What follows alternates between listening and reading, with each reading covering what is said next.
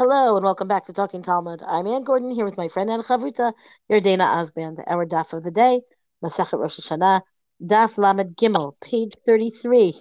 We're in the home stretch. This is it. We've got a few more days, and then on Sunday we begin Masachet Ta'anit. On Sunday also, of course, is our siyum for Masachet Rosh Hashanah at 10 a.m. East Coast of the United States time and 5 p.m. Israel time. And as always, you can do the math. Tom Rosenfeld will be with us to discuss the astronomy of the celestial beings of Rosh Chodesh, and we look forward to seeing you then. I would say that we're almost in the wrap-up stage here, Dana, that we've got some tidbits here that, of course, we need to discuss in the context of Shofar, but they're not. If anything about Rosh Hashanah has been organized in a very systematic way, and I think some of it really has, even if we thought that the Mishnayot kind of broke at interesting points, I would say that here we've got some like, oh yeah, and here's some of that detail and another detail. So I'm going to do some of those, and then we've got another Mishnah that I'll hand off to you, Yardena. The Gemara here is talking about the previous Mishnah. It says Manitin Mani. Who is the Tana of the Mishnah, the previous Mishnah on the previous stuff, where it discusses um, using water or wine to refine the shofar. Abba Sha'ul. So the Gemara answers that it's Abba Sha'ul who is the Tana behind this position. Titania Abba Sha'ul Omer Mayim Oyayin Mutar Kedei Litzachzecho. There's a breakdown where Abba Sha'ul is the one named who says that you could use water or wine to pour either of those liquids into a shofar on Rosh Hashanah itself in order to clarify the sound. Whatever the liquid would do to the horn itself is something beneficial. To make it clear. May raglaim, so this is a nice euphemism. The water of the feet, which means urine, asur. So it is prohibited to do so, not because it won't work, right? The Gemara's presumption is that it will work, but then it says mitnei hakavod. But that would be a not respectful way to handle your shofar, to use urine to clarify the sound. Don't do it. You could use water or wine instead, and using urine would be asur, would be prohibited. Um, Urine is used for all kinds of curing of leather and so on. It's not that it was inherently taboo in the same way that we might relate to it nowadays. I'm not sure. Um, okay. The Gemara continues with another citation from the Mishnah. Ein makvina tatinokot militkoa. So, if you recall, the Mishnah was talking about how we don't prevent kids from playing with a shofar, meaning from blowing a shofar for fun to see if they can get the sound out of it. And I think we've all been there, or know kids who are there. Ha nashim makvin. The implication of the Mishnah saying that we allow the children, we don't stop the children from playing around, is that there would be a problem were women to want to play around with the shofar just to see if they can get a sound out of it, right? Because the fact that it specifies tinokot, kids, as opposed and really young kids, as opposed to um, saying women and minors and deaf, all the usual suspects where there's an exemption. That's not the case. This is specifically an exemption for the young kids. And if a woman wanted to sound the shofar, then you would stop her from doing so. Makvin, meaning you stop her from playing around, which again will then raise the question, of course, does that mean that she can blow the shofar to be Yotzi or to be Motzi people, right? Can she? Because her playing around is not considered acceptable. So the Gemara here continues, V'hatanya ein makvin lo et anashim v'lo et tinokot militkoa b'yom tov. Well, one second. There's another Breita that says we don't prevent women or children from blowing on Yontif, from blowing shofar on Yontif. So that seems to suggest, well, it is inherently a contradiction to the Mishnah's statement about the children only. So what's going on here? Do we allow women to play around or not? Amar Abaye lo kasha. Abaye is not bothered by this apparent contradiction. Ha Rabbi Yehuda, ha Rabbi Yossi, Rabbi Shimon. He says we've just got a difference of opinion here between Rabbi Yehuda, which is the Mishnah, right?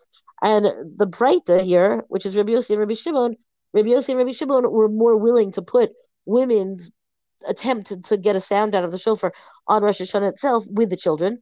And Rabbi Huda, who codified the Mishnah, says no. Like this would be that they are not in the same category of children in this case. So I found this to be interesting because as I said, we do get to this discussion not here, but the question of, can women can are women obligated in the mitzvah of shofar? And the point here, I think, is that I think Rabbi Huda's position, saying that they cannot just stop play around with it aligns with the idea that, of course, women are going to be chayiv in the mitzvah. So once they're chayiv in the mitzvah, then they can't just play around with it, as opposed to kids who who are below the age of majority, so they don't have a chiyuv, they don't have an obligation in the mitzvah yet at all. Whereas if you say that, well, maybe they don't have that obligation, then they're playing around with it to see if they can get a sound out of the shofar, is not is not messing with the other way that they would blow the shofar, namely for the sake of having it be an actual mitzvah to blow. Well, it's interesting because usually women and children are put in the same category. And here we have an example where the halacha is really very different for two of them. And that's not typical of what we usually see. So the reason behind it makes a lot of sense. I'm just noting that it's not typical to see that difference. Right, agreed.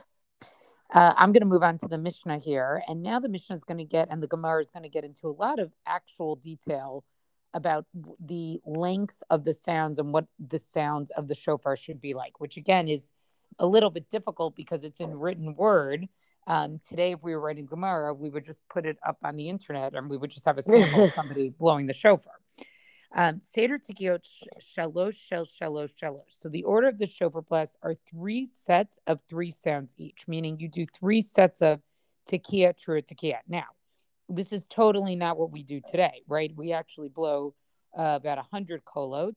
We make 100 sounds, but the very basic was that you had 3 sets of these 3 sounds. So in other words, you did Tikiyah, Trua, Tikiyah, Tikiyah, Trua, Tikiyah, Tikiyah, Trua, Tikiyah. Shiur Tikiyah kishlosh truot. And the shiur of the Tikiyah has to be of 3 truot. Shiur trua kishlosh yavavot. And the shiur of 1 trua needs to be like what they're calling here, like 3 whimpers. So remember that the trua consists of sort of the 3, it's, 3 of these short notes that are possible. But it's interesting, in the Gemara, we'll get into this. What is it called? Is it called a yavavot, or is it called shvarim?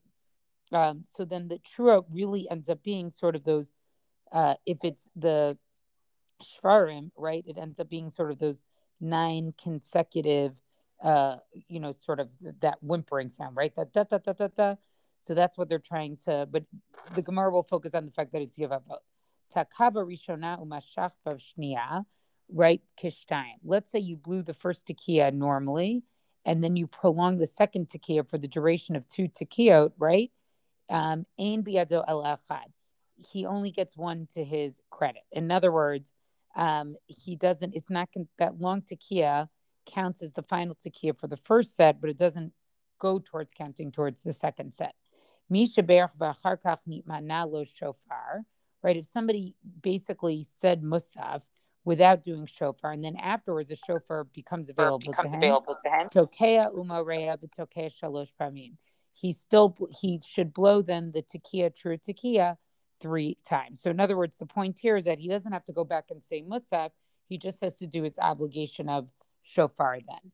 And then finally, now as we're talking about prayer, the Mishnah is going to conclude with just a statement about prayer. Kishem shliach tzibor chayav, just as the shliach tzibor, the person davening on behalf of the congregation, is obligated to say the prayer. Kakol yachid v'yachid chayav. Every individual is also obligated. Rabban Gamliel Omer shliach tzibor motzi et harabim midei chovatam. That the shliach tzibor actually is motzi, right? Basically fulfills the obligation of the individual.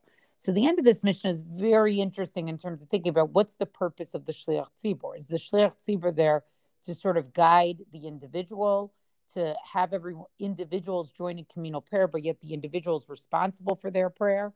Or is it they really are davening on behalf of everybody, and therefore if you didn't daven musaf, but the shliach tzibor daven musaf, you actually didn't have an obligation to daven musaf? Because in other words, you can rely on the shliach tzibor's prayer. So this will be discussed more tomorrow, and on tomorrow's stop and on the last stop, actually. So we'll actually probably table this till the last stop.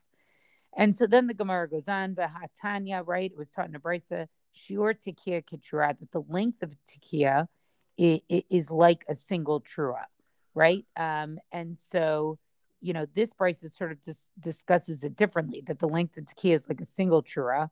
Amar Bai Tana Didan Kachashiv tekiah tekulu bave utrat tekulu bave. So our Tana, right, is counting the tekiyahs of all three sets of the blast and the truest of all three sets of all three sets, meaning he means that the length of the three opening tekiah blasts, right, of the three sets equals the length of the three trua blasts in those three sets, right? And the three closing tekiyahs are also of this length, right? So that's how he says it. Whereas the Tana of the Brisa counts those of one set and no more, meaning that the Tana of the second Brisa here is talking about that the length of the opening tekiah in each set equals the length of the trua.